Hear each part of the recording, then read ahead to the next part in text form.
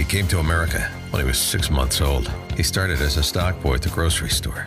Eventually, he owned it. He turned it into the biggest grocery store chain in New York City. He now owns a real estate company worth over $2 billion. He ran for mayor of New York City. He almost won. You can't make this story up. This is the Cats Roundtable with John Catsimatidis. Everywhere around the world, they come to America. Good morning, America. This is the Cats Roundtable. John Catsimatidis here Sunday morning. One great show for you today. We have Dr. Peter Michalos, How Do We Live Longer? Steve Tates, Let's Look Up in the Skies. Mario Economo on a report from Europe. And Congressman Mike Gallagher on Homeland Security. What the heck is going on? William J. Parker, 37 years in the Navy. People are criticizing the ships that the Navy is making right now, and why are they doing that? Let's do this. Let's start off with the Speaker of the House, Kevin McCarthy, to find out what's going on in our country. With us today is the Speaker of the House. It is the third most important position in the country. In other words, he's in the third position to become president of the United States if something happened to the president or the vice president. Mr. Speaker, welcome to our show on this Sunday morning, and so many things are happening in this world. Give us your priorities on what is happening and how do we make our country go forward, and you tell us. Well, John, thank you for having me back on the show. I think one of the biggest critical things we have right now is just this Biden economy where we've been battling inflation, and you've watched since Republicans took the majority be able to curve back on the spending. We've got to be able to win the Senate as well. But the other major factor that Biden has done is destroyed our borders. New York is a long way from the Mexican border. It's closer to the Canadian border, but now you're seeing the problems and affecting the challenges here. And what Biden has done is opening up this border. People are coming from 160 different countries. They're bringing fentanyl. We caught more people on the terrorist watch list in February than we caught in that 1 month than we caught in the entire last 4 years. So we're really going to bat down here. We passed, it was our second biggest bill, H.R. 2, border security bill. We're right now in the middle of government funding. We're making it a big portion of what we're going through, trying to secure our borders to keep our country safe. And at the same time, curve back that spending that gave us the inflation. And in the wokeism that this Biden administration has put into almost every element of government. So those are our border problems. We know we have them. Our relationship with China, we're so interrelated, and there's an economic war going on right now between China and the United States, and everybody prays that it never develops into a worse situation. Doing an economic war is not so bad in the world. Tell us your relationship. You just came back from Japan. You were to G20. Give us your vision on how we can have better relations and go forward that way.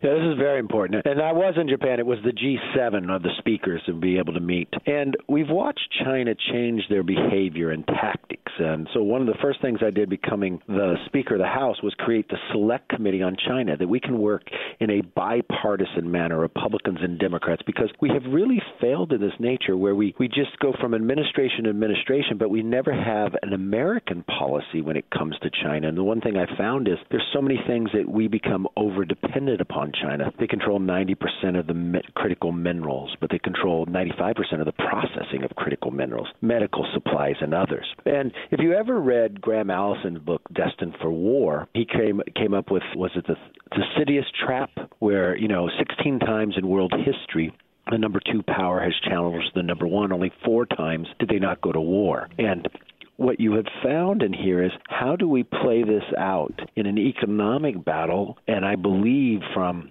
the free market, from democracy, we will win that. We've proven it time and again. China's got some real problems going demographics and others into the future. but we've got to play it in the right manner and be stronger and not be dependent of where we're going. And getting this committee together in a bipartisan way and working together, I think, is our first step forward, speaking with one voice and being prepared and bringing our other allies together into the mix. I think we've seen a real difference going forward. China's got some economic challenges that I see on the future here, and we need to make America stronger, and that means taking care of our deficit, getting that under control, being economically stronger here, technologically, and not letting them steal it. So that's just on the forefront of things that we've done so far. Now, Mr. Speaker, oil in the last 60 days, 90 days, has gone to $90 a barrel all over again. That'll set inflation going in the wrong direction again. And since we're not opening up the spigots in North America to bring down the price of oil, the Fed may have no choice but to raise interest rates, which will break our country, Mr. Speaker. Well, we've watched the really horrendous decisions by the Democrats and the Biden administration. Think about this.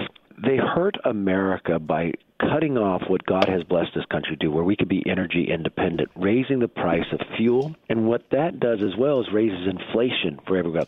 And the thing you have to understand about crude, too, is not just going into your car. It's the making of your phone. It's the buttons on your shirt. It's the pavement of your street. It goes into almost every aspect of where we are. But now we become dependent on other countries, and these other countries now are jacking up the price. And look at what they've created now by making inflation higher, making interest rates higher. The interest rates are the highest it's been in 20 years, so how do you buy a house? Everything you go, the transportation makes the price higher. If we were able to follow, and this is where when Republicans took the majority, we want to be energy independent. And let me explain something why that even makes the environment better. American natural gas, we have been able to lower our emissions across this world based upon American natural gas. And if we replaced Russian natural gas in Europe for 1 year, just 1 year, that would lower 215 million tons of emission because our natural gas is 41% cleaner than Russian natural gas. But the other part, too, if you're buying it from America, we're creating more American jobs. And what the Biden administration has gone in and done an attack on the energy business, only wants renewable energy instead of all the above, made the price of energy higher, which you feel in New York, made inflation higher because the gasoline price is now higher, the jet fuel prices is higher, inflation gets added on, compounded, so your food price is higher. This is mainly by his policy attacking American energy. It doesn't mean we buy less. It means we're buying it from our enemies. It's a vicious cycle, and we're providing the money to give Russia the power. Russia is making $1 billion a day to wage war in the Ukraine, destroy the Ukraine, and then the American people are going to build it back up again. I mean, we pay both ways. Let me show you By the way, should we laugh or cry? We should fight and make sure we make America stronger, create more jobs, help the environment, and make America, from a standpoint, not only be able to help America itself, but help our allies. And China should be dependent upon us, other way around. But I watched the Democrat policy in California with Gavin Newsom. He attacked the energy policy in California, lowered our production by 20%. But you know what he did with that 20% that he lowered? He went and started buying 50,000 barrels a day from Putin and Russia, which is only helping fund the Ukrainian war instead of creating jobs right in California that produce it in an environmentally sounder way. But he thinks somehow he gets the good housekeeping seal of approval of somewhere environment when he's harming it. Mr. Speaker, my intelligence sources say that Russia is selling China, Pakistan, India oil at a 30% discount. So not everybody pays retail, as they used to say in New York. And those people are selling the Russian oil to America and Europe at retail. I mean, you want to cry or laugh? Yeah, it is a sad place, but this is all from Democratic policies from this administration, not just hurting America and our economy, but helping our adversaries be stronger. That is why we need an American energy policy, which the House has passed, that makes America energy independent, utilizing all forms of energy, from renewable, from nuclear, from oil and natural gas as well. Well, I look forward to talking further on the future of energy. The one big item that we've been talking about lately, it's we're not going to get enough energy from windmills. We're not going to get enough energy from solar. I mean, it's supplemental, but not enough energy to run our country. And they're talking about what they're talking about now. I think we talked about it, SMRs, small modular reactors that are safe and et cetera, et cetera. But we got a minute left. What would you like to tell the American people?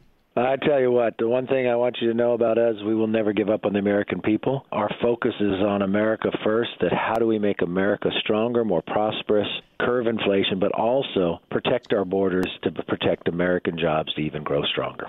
Mr. Speaker, Kevin McCarthy, thank you so much, and God bless America. And we're all going to work hard to make America better and better and better. Thank you so much. Thank you, sir. This is the Cats Roundtable. We'll be right back. Shipping can make or break a sale, so optimize how you ship your orders with ShipStation. They make it easy to automate and manage orders no matter how big your business grows. And they might even be able to help reduce shipping and warehouse costs. So optimize and keep up your momentum for growth with ShipStation. Sign up for your free 60-day trial now at ShipStation.com and use the code POD. That's ShipStation.com with the code POD.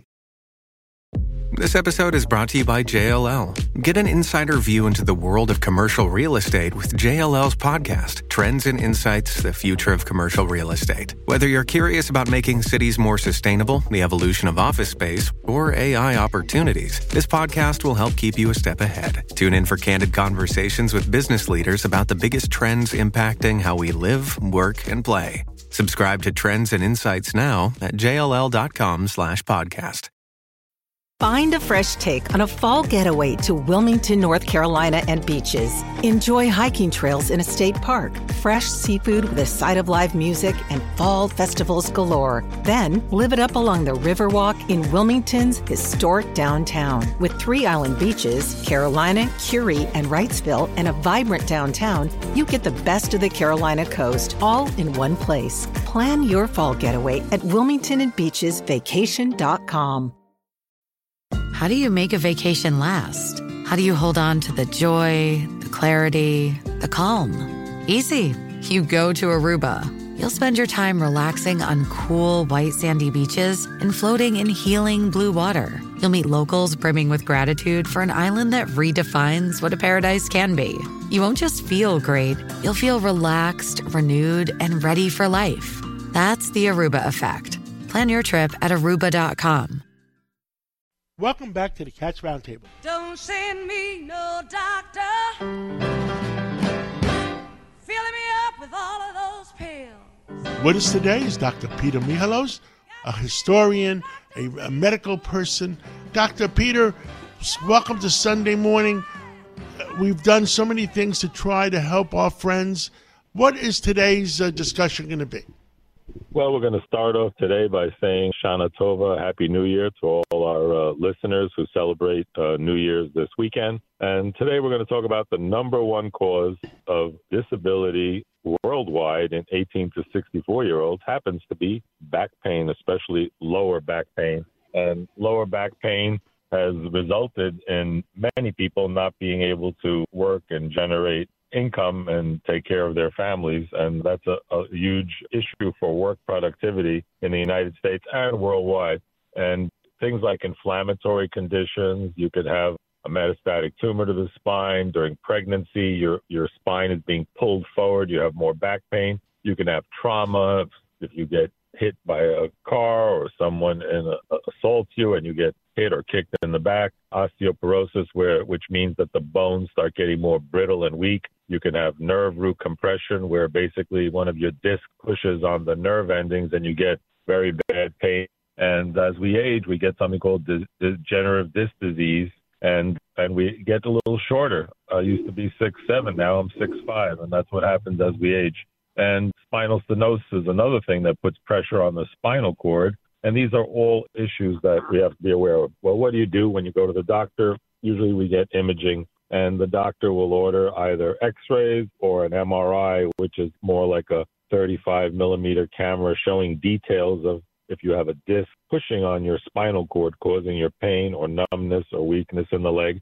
But when we think of back pain, we also have to think of other things. For example, some people, women especially, get atypical presentations of heart attack. I recently had a lady who had some back pain and some nausea. I told you really should go in and get checked out. And guess what? She was in the middle of a heart attack, so she didn't have the typical front chest pain. So these are some of the things that we have to look at. And also aneurysms. If you have an aneurysm, a thoracic aneurysm, that can also cause back pain as well as things like kidney stones. For those who've had lower back pain with kidney stones, it's a horrific pain. And basically like having a piece of glass passing through your urinary system.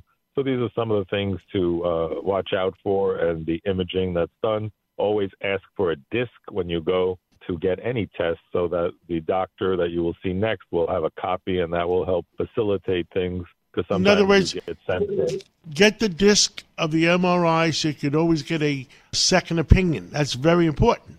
Absolutely. Or even for the first opinion, sometimes they send you to another specialist. So if you go to your primary care, says he orders an MRI, you have the disc, and your next step is to see an orthopedist or a neurosurgeon or a neurologist. You have your disc in hand. And when you go to the ER, you also have the right, when you leave, you can say, may I please have a copy of any testing that was done? So you can physically take those copies with you, which I recommend to our listeners to have that actionable data. Now, those kidney stones, is it the foods that you're eating?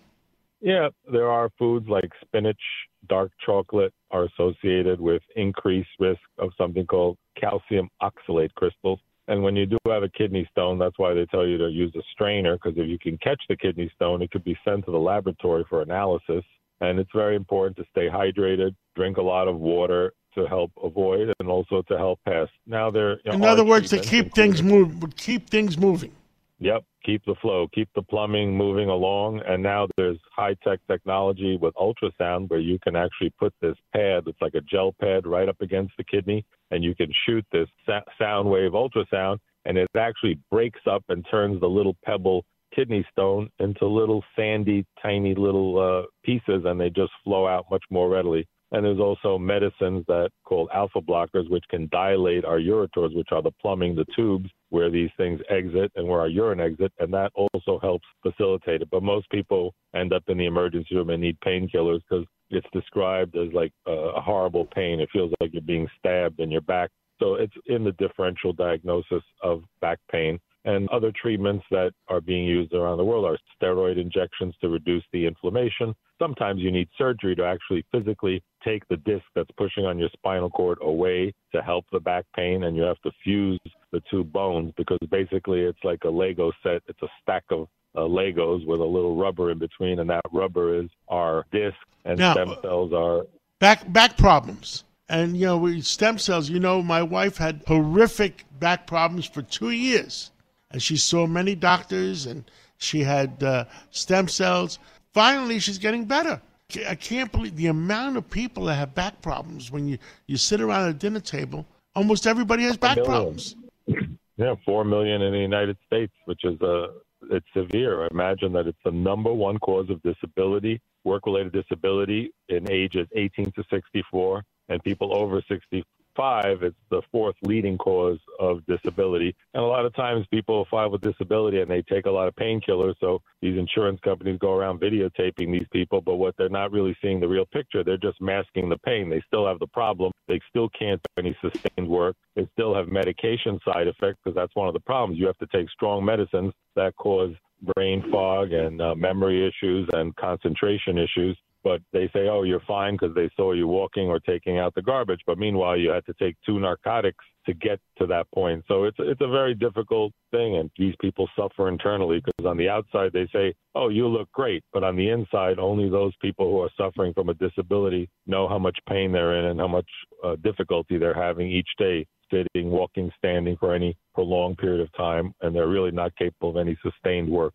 Well, Dr. Peter Michalos, thank you so much, and God bless you, and thank you for all the people you help, and we'll catch up again real soon. Thanks for always getting the truth out on the Cats Roundtable.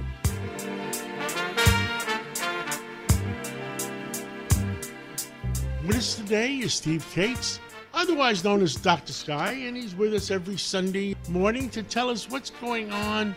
Well, Mars, Venus, the Moon, and the skies. Well, Steve Cates, what's going on? Well, good morning, John. We want to wish our Jewish friends a happy new year in the calendar 5784 as the celebration of Rosh Hashanah continues, which has a lot to do with the new moon and the cycles of the sky. But, John, we talk about going deeper into space. The James Webb Telescope, which is a giant infrared eye in the sky, people may not know that, they found around a red dwarf called K218b, which, by the way, is about 9 times the size of the Earth. It's a planet. And they've actually found some carbon-rich atmosphere, at least that's what the astronomers think. They detected a technical molecule called dimethyl sulfide. What's that? Well, that's something that's only produced by plankton here on the Earth.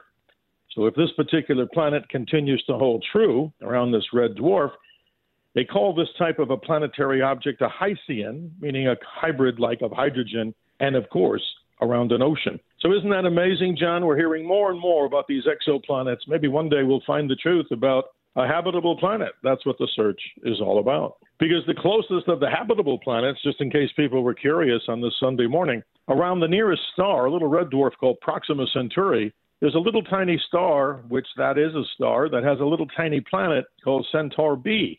And it's only 4.2 light years away.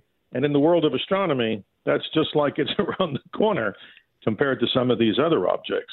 But, John, this gets even more fascinating. Let's go to the planet Mars and open up our minds more. The Perseverance rover has been working on creating and producing oxygen on the surface of Mars with a little tiny experiment that's very costly. It's called MOXIE. And what's it doing? It's like a fuel cell in reverse. It's an electrolyzer. And without all the technical details, what it's done, it's created 122 grams of oxygen. And that's enough oxygen for a small dog to breathe for 10 hours, which means in the future, once we go to Mars, we now have the technology at least to see how we can turn carbon dioxide into oxygen. A most amazing technology story, don't you think? Well, someday if we can habitate the planet, if we ever can get there, and so many problems have arisen where the fact is we're being told that the human body can't take being out there for that long a time.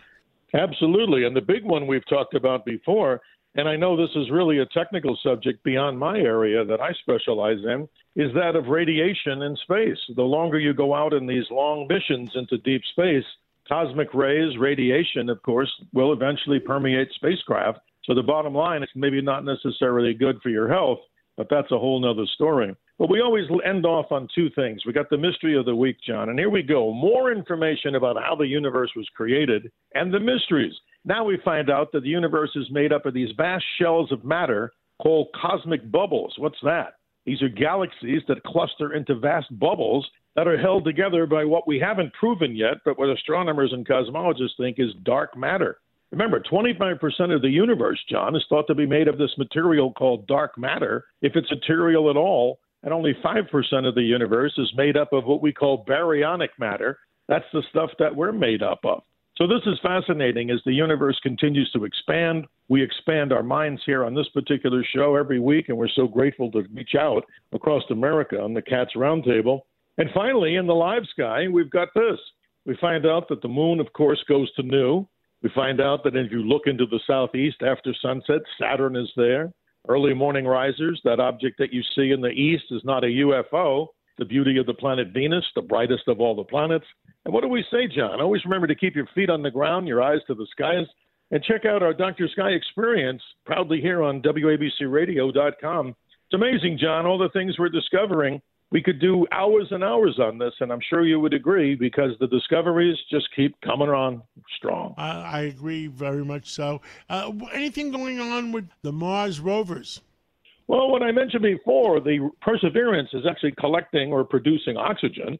The other rovers, I'm amazed that even continue to even operate because of the longevity of these big, robotic spacecraft. But John, was it possible to last this long, the other one? Well, actually, they're going way over their expected lifetimes. And we have to remember, we're talking about solar power, but let's talk just briefly about that Ingenuity helicopter. That's incredible. And what people can go to is our WABC Dr. Sky experience. We have an exclusive interview with the chief pilot of the Ingenuity helicopter. And he talks about how that whole thing actually works and how you have to have high-speed rotors because the oxygen is not there on Mars, how the atmosphere is so thin. But, John, honestly, always honest with you and the audience, I think it's going to be a longer time than we thought about sending humans there because of the issues you and I were both talking about health issues and radiation. But I think even NASA's big rocket, the SLS, is over budget. They're going to have to find a way to do this, I hate the word cheaper, but more efficiently. But the story of the planet Mars, so many privatized companies have their focus on that. And that could be something interesting, as we'll report on here in the future. Well, Dr. Sky, Steve Cates, thank you so much for bringing us up to date, and we'll talk up again real soon.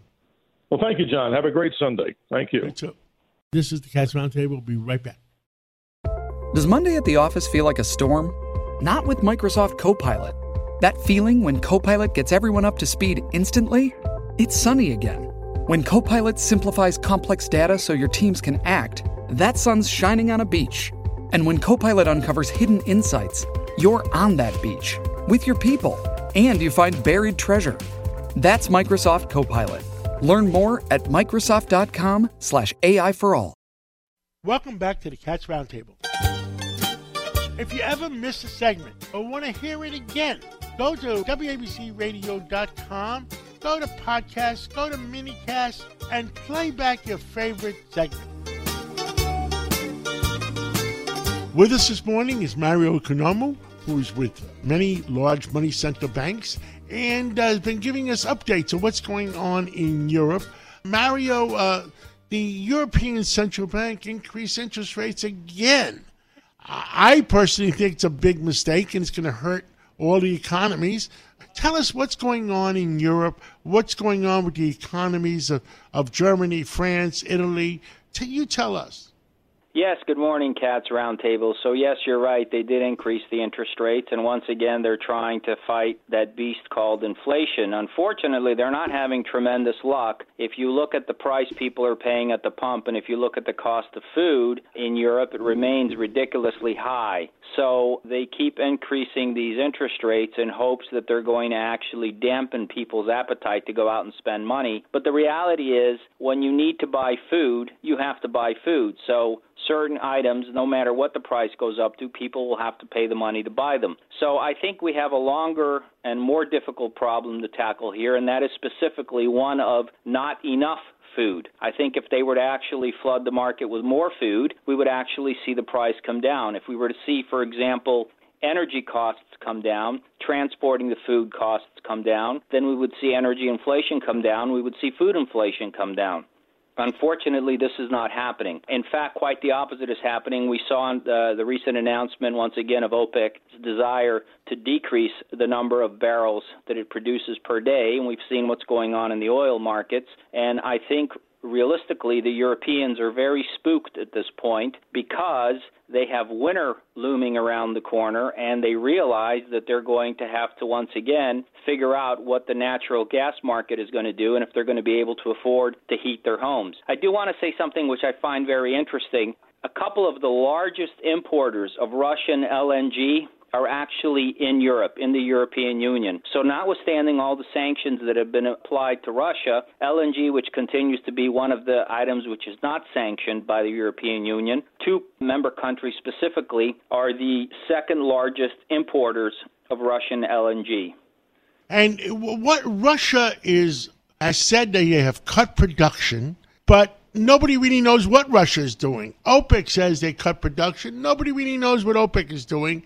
And what they're doing is, what I've been told, is Russia is moving it to Pakistan and India, and then Pakistan and India are sending it to Europe and sending it to the United States. What do you hear? Well, actually, Pakistan's not sending it. They're actually keeping it for themselves. But India, yes, India is refining the product, the crude, and it's actually selling it then subsequently on the markets. And it's allowed to do that because it's not part of the whole sanctions policy. Look, these sanctions haven't worked. It's ridiculous for everybody to be still walking around thinking that they're actually creating some kind of harm and damage on the Russian economy. People a while back, several weeks ago, were all excited because they saw inflation in Russia was running at around 11% and that the ruble had collapsed once again. And all I have to say to my European brothers and sisters is, when inflation in Russia is running at 11% and inflation in the Eurozone on foodstuffs is running anywhere from 10 to 20%, you should take very little joy in the fact that Russia is enjoying 11% inflation because, frankly, at the end of the day, whether you're paid in rubles or in euros, if inflation is running 10 to 20%, it's running 10 to 20%. So you're feeling the pinch. So I'm a little confused why everybody seems to be so excited that the ruble has collapsed and that Russia has some inflation when things in the West are not particularly good. How is the economy of France, Italy, and Germany? Those are the big three, aren't they, in the European community? Yes, well, it looks like Germany is going to dodge the worst of what the predictions were, but having said that, like I said, winter is around the corner. Energy costs are still, although they're creeping up, they're still relatively low. Let's see what will happen in the rest of the year. As far as Italy goes, they saw on the island of Lampedusa earlier this week, in a 24-hour period, a huge influx of people, of migrants from Libya. The island itself and the facilities are overwhelmed, so much so that the Italian Prime Minister has basically warned Europe that unless Europe gets actively involved in supporting Italy in this, they may actually have to consider more extreme options, including shutting down their borders. I do want to mention one other thing. This is important. We haven't touched on this in a while. President Putin announced that in his new budget, he's actually increasing Russia's defense spending from $54 billion this year to $100 billion next year. That's a huge increase. I know for the U.S. He's selling oil, 10 million barrels a day, $1 billion a day in sales. Yes, he's making a lot of money on oil. There's no doubt about that. But the reality who's making them rich? America, the United States. Because if President Biden is cutting back on fossil fuels, the price goes up, and Russia makes the money. Well, there's no doubt in what you're saying. The reality is that if we could see the U.S. open the spigots, there would be a tremendous impact in the marketplace, the global marketplace. But unfortunately, the U.S., for whatever reason, has decided that they're not going to go down that road at the moment. It's for you Americans to decide what happens moving forward. Yes, we got an election coming up in 13, 14 months, and I pray for our country. One last note. We saw there was a very good visit between President Putin and North Korea's leader. They had a very good meeting in Russia together. In fact, the North Korean leader has invited the Russian president to come and visit North Korea. I think that's something the U.S. needs to keep their eye on. I don't think there's anything the U.S. can do. Sanctioning Russia or Korea even more is not going to have a tremendous impact. But I think that the U.S. does need to keep their eye on that, because that is going to be a relationship the two of them will develop, which will grow and blossom into something far greater and dangerous than any of us thought could. Mario Konomu, thank you very much for updating the American people. God bless you and God bless America, and we'll catch up again real soon. Thank you. Enjoy your day.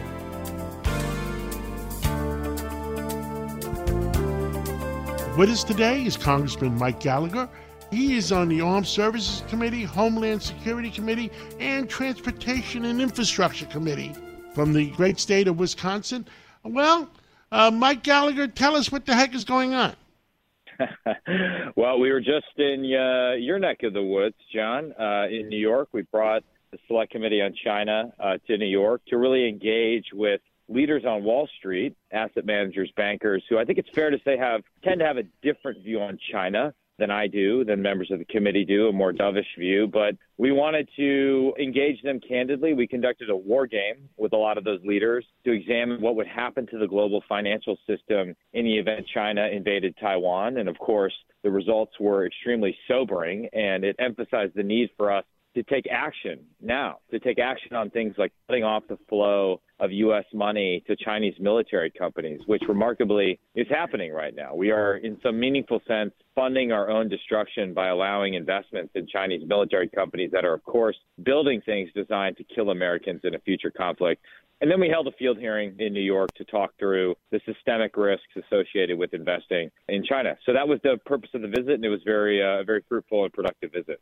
Well, Congressman, I've been on Fox all week talking about that by raising the price of oil, crude oil, up to $90 a barrel, where it is now, and President Biden cutting down the supplies in Alaska instead of increasing supplies, Russia is making $1 billion a day, and we're funding Russia. for all their wars. I mean, we're providing the money for the wars.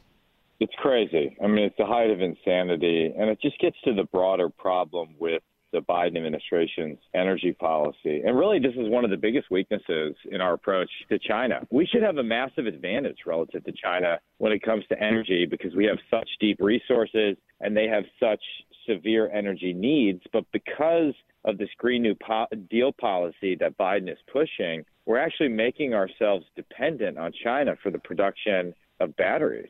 We have American car companies that are taking Inflation Reduction Act dollars like Ford and forging partnerships with massive Chinese battery companies. So your taxpayer dollars are subsidizing the growth of Chinese battery companies. It's absolutely absurd. And when it comes to the Middle East, I mean, everything you said is right. But there's also just the pure geopolitical reality, which is the Biden administration, by attempting to revive the Iran deal, is alienating all our traditional allies in the region.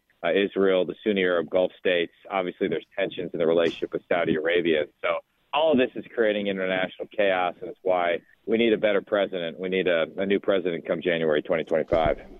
I agree 100%. I mean, it's crazy when you say we're providing all the money to destroy the Ukraine by Russia, and then we're going to provide all the money to build it up again after the war is over. Exactly. It's completely counterproductive. I mean, it's got to be. Are the American people crying or are they laughing? I mean, it's crazy what's going on. It's all our dollars.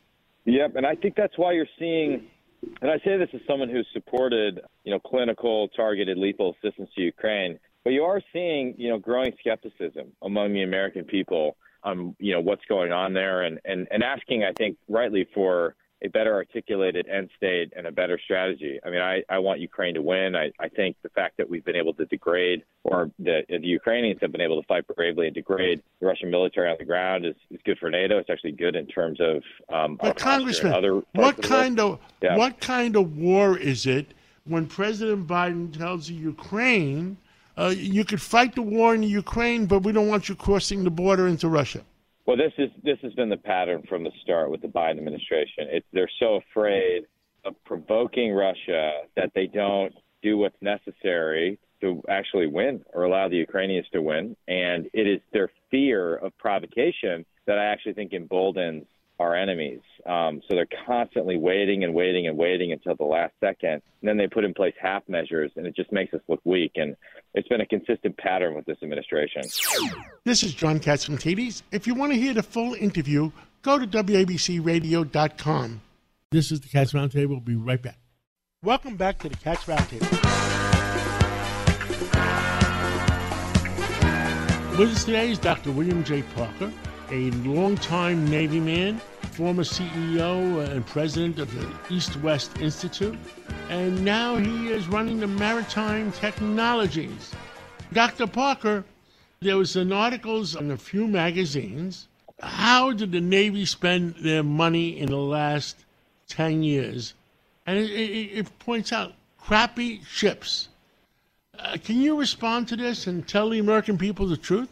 Absolutely. Always tell the American people the truth. And first of all, I would say that I don't represent the Navy, but here's some insights on it. I think that LCS as a big picture is a bit of a distraction over the bigger issue of shipbuilding. But let's get into LCS for a minute. So numbers matter, and LCS could have been an inexpensive stopgap while a new class of ship was built. That was the plan. More modern than the Arleigh Burke destroyer, which is currently our workhorse. But then the Zumwalt class was cut originally. It was planned to build 32, and then they only built 2 of those that are active today. So what's that do to you? Well, it says that you've got these 14 active and 16 completed LCS, and they had a lot of problems. Part of that was because we built them in 2 shipyards, 2 different classes of ship within the littoral combat system. Part of it was because we tried to slap a whole lot of things on them and make them things that they weren't. But they did have some value. They were able to be a stopgap for some of the other Arleigh Burkes were built. That said, when you look at the cost of them, they were about 1/3 the cost of a DDG-51. So they cost about $500 million. Arleigh Burke cost about $1.5 billion. We continue to build the Arleigh Burke, and LCS has a lot of problems. I will tell you that every class of ship that you build has problems when it's first built. So when the Arleigh Burke destroyer was first built, they called it the already been broke class. And it was. It had a lot of new systems that had never been tested at sea before, and the Navy got it right pretty quickly, and that was not the case with LCS. So I think it's good that that folks are out there writing about this and saying, what the heck, why are we spending all this money on ships that don't work and now we're getting rid of them? I think it's a very valid point. Wow. I mean, and it hasn't made headlines until now. And can any of these ships withstand if the enemy shoots hypersonic missiles at it? Is there a defense against hypersonic missiles yet? Well, there is defenses against hypersonics and just about every other weapon system that the ships have. But remember, a littoral combat ship was really built to do very specific plug-and-play things. So you built this LCS, and then you were going to be able to plug in a surface warfare component or an anti-submarine warfare component or a missile component specific to a specific mission. So they were smaller, supposed to be plug-and-play vessels. So numbers matter for sure, but capability matters a whole lot too. And so you have the capability in the Arleigh Burke destroyers. You have the capability for sure also in the Zumwalt class, but they're significantly more expensive. And so there's kind of the trade between the two. The bigger issue to me, Mr. Catsimatidis, is that China currently has 232 times the shipbuilding capacity that the United States did. I didn't misquote that. They are capable of building ships 232 times what the United States can. And they can build combatants more than 200 times the capability that we have. So they have a huge advantage in that capability. And remember, during World War II, a big part of our success was the fact that we were able to build ships. As a matter of fact, we were building Liberty ships at a Liberty ship a day at the peak of the war, a Liberty ship a day. And now China has a merchant marine force that's 7,360 or so ships. The United States has a merchant marine force of about 178. The Chinese now have a much larger Navy than we do. So numbers matter. Say those numbers again, because I'm not sure I caught them. Say those numbers again. I'm going to give you those numbers again. So the Chinese have a shipbuilding capacity that's 232 times the shipbuilding capacity of the United States. I run a technology company, a shipbuilding technology company in the United States, and can tell you it is not our focus right now, and it needs to be. I mean, at Parker Maritime, we're constantly going to what we think are the right folks and saying, are you interested in like building ships and getting them going again? The reality is that the Chinese can build combatants at a capacity of 200 times what the United States can, and they can build ships writ large at 232 times what the United States can. You take that in addition to every commercial ship that's built in China that's going to operate in China or Chinese waters, they make sure that they are built to military standards so that they can carry military equipment, that they have the right roll-on, roll-off capability, the right tie-downs, et cetera, in case they go to war. We're not focused on that. This is John Catsimatidis. If you want to hear the full interview, go to WABCRadio.com. With us today is Larry Kudlow, the country's leading economist, and I'd love to hear from Kudlow what the auto workers strike is going to do to the country. Larry? Well, look I may not agree with all their demands, but I think the auto workers, they have a lot to bellyache about. I mean, for example, right now, we're watching world oil prices march back to $100 a barrel, and we're watching gasoline prices march back to $4 a gallon. Inflation, all the inflation indexes for August that came out were higher than expected, CPI, PPI, import prices. So real wages are falling because inflation is rising faster than wages. And the UAW does not have any cost of living adjustment. They have no COLAs going back to the car bailouts of 2009. And furthermore, Joe Biden has heaped $500 billion on electric vehicles, which is going to do great damage to all car workers, but particularly the union UAW workers. Biden shouldn't be doing this. There should be consumer choice. He shouldn't ban gasoline cars. He shouldn't have stopped fossil fuels. He shouldn't let OPEC Plus with Russia, Iran, Venezuela, and the Saudis. I mean, I think that the UAW people have a lot to complain about. I don't necessarily agree with all their points, but I agree with many of their points. And who's going to stand up to the working man in this country? Who's going to stand up for the working man? Joe Biden says he's pro-union. Show me. Everything he's done has been anti-union, and basically not just union, organized labor, but also working folks everywhere. Yes. Anti-middle class. And, you know, the numbers came out from the Census Bureau, the poverty rate's going up. So the lower income people are doing very badly under Joe Biden. I mean, Bidenflation, Bidenomics, Biden climate policy, all this stuff is out there. And the UAW is unhappy about it. I can't say that I blame them. Larry, if I was at the UAW, Ford Motor Company lost $4.5 billion on electric vehicles last quarter. I understand General Motors is close to that, $3 billion or maybe $4 billion. If they weren't losing so much money at the direction of President Biden in Washington for electric vehicles, maybe they could afford to give a raise. Yes, there you go. That's a very interesting point. Very interesting point. I mean, look, the fundamental point here is American consumers and motorists should have a choice. The government should not say to them, you can't buy gas-powered cars in 10 years, all right? Because gas cars are still vastly more popular than electric cars, all right? That's an important point. But meanwhile, the inflation problem, I mean, look, since Biden took office, if you use February of 2021 as your base, the consumer price index is up 17%.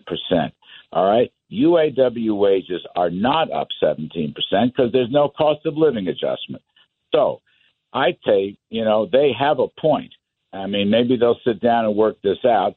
If it's a full scale strike for all three companies for 3 months or 1 quarter, it'll take 2% out of GDP and probably throw us into recession. Wow. So that's the bad part. That'll do it for me. It's been a long week. Thank you. Thank you. Have a good weekend. Relax a little bit, and we'll catch up real soon. Thank you. Appreciate it. With us today is Mike Summers. He's the 15th Chief Executive Officer of the American Petroleum Institute.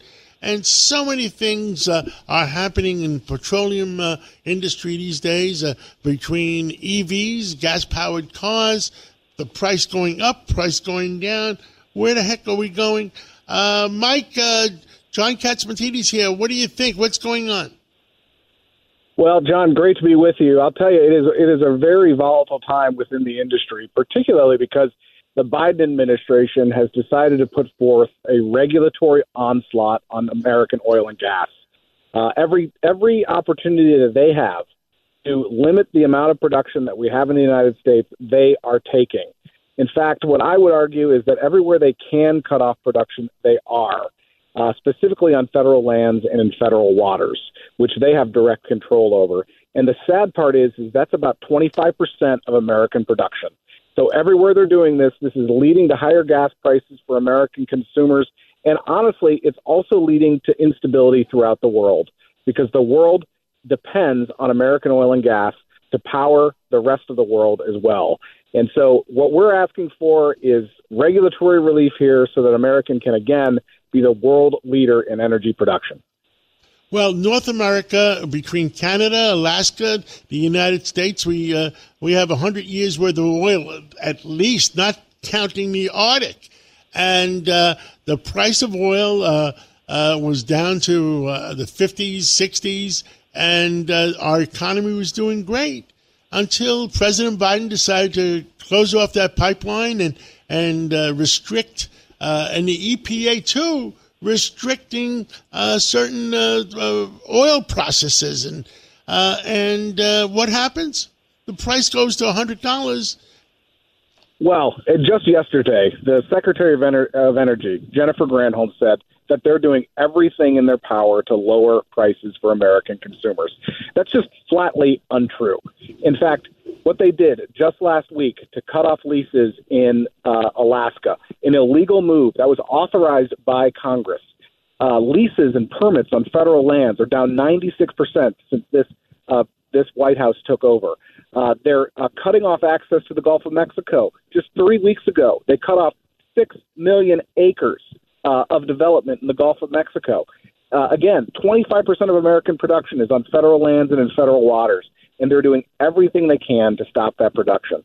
And then in addition to that, they're putting new regulatory restrictions in place that are going to lead to more lost production if we're not careful. And then on top of that, they're talking about forcing Americans to buy cars that they just don't want. They're trying to do this forced electrification through electric vehicles. In fact, they have a regulation under consideration right now that would mandate that 70% of the cars in 2030 are EVs.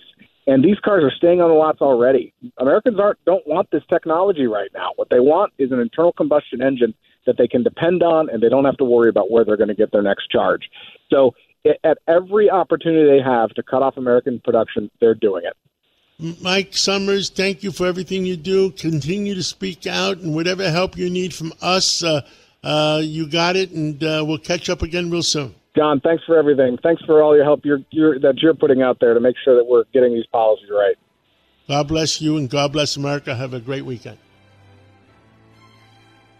Thank you for listening to the Cats Roundtable. Every Sunday morning, we'll bring you the latest in what's happening in our community, our country, and the world. Enjoy the rest of your weekend. Have a nice Sunday.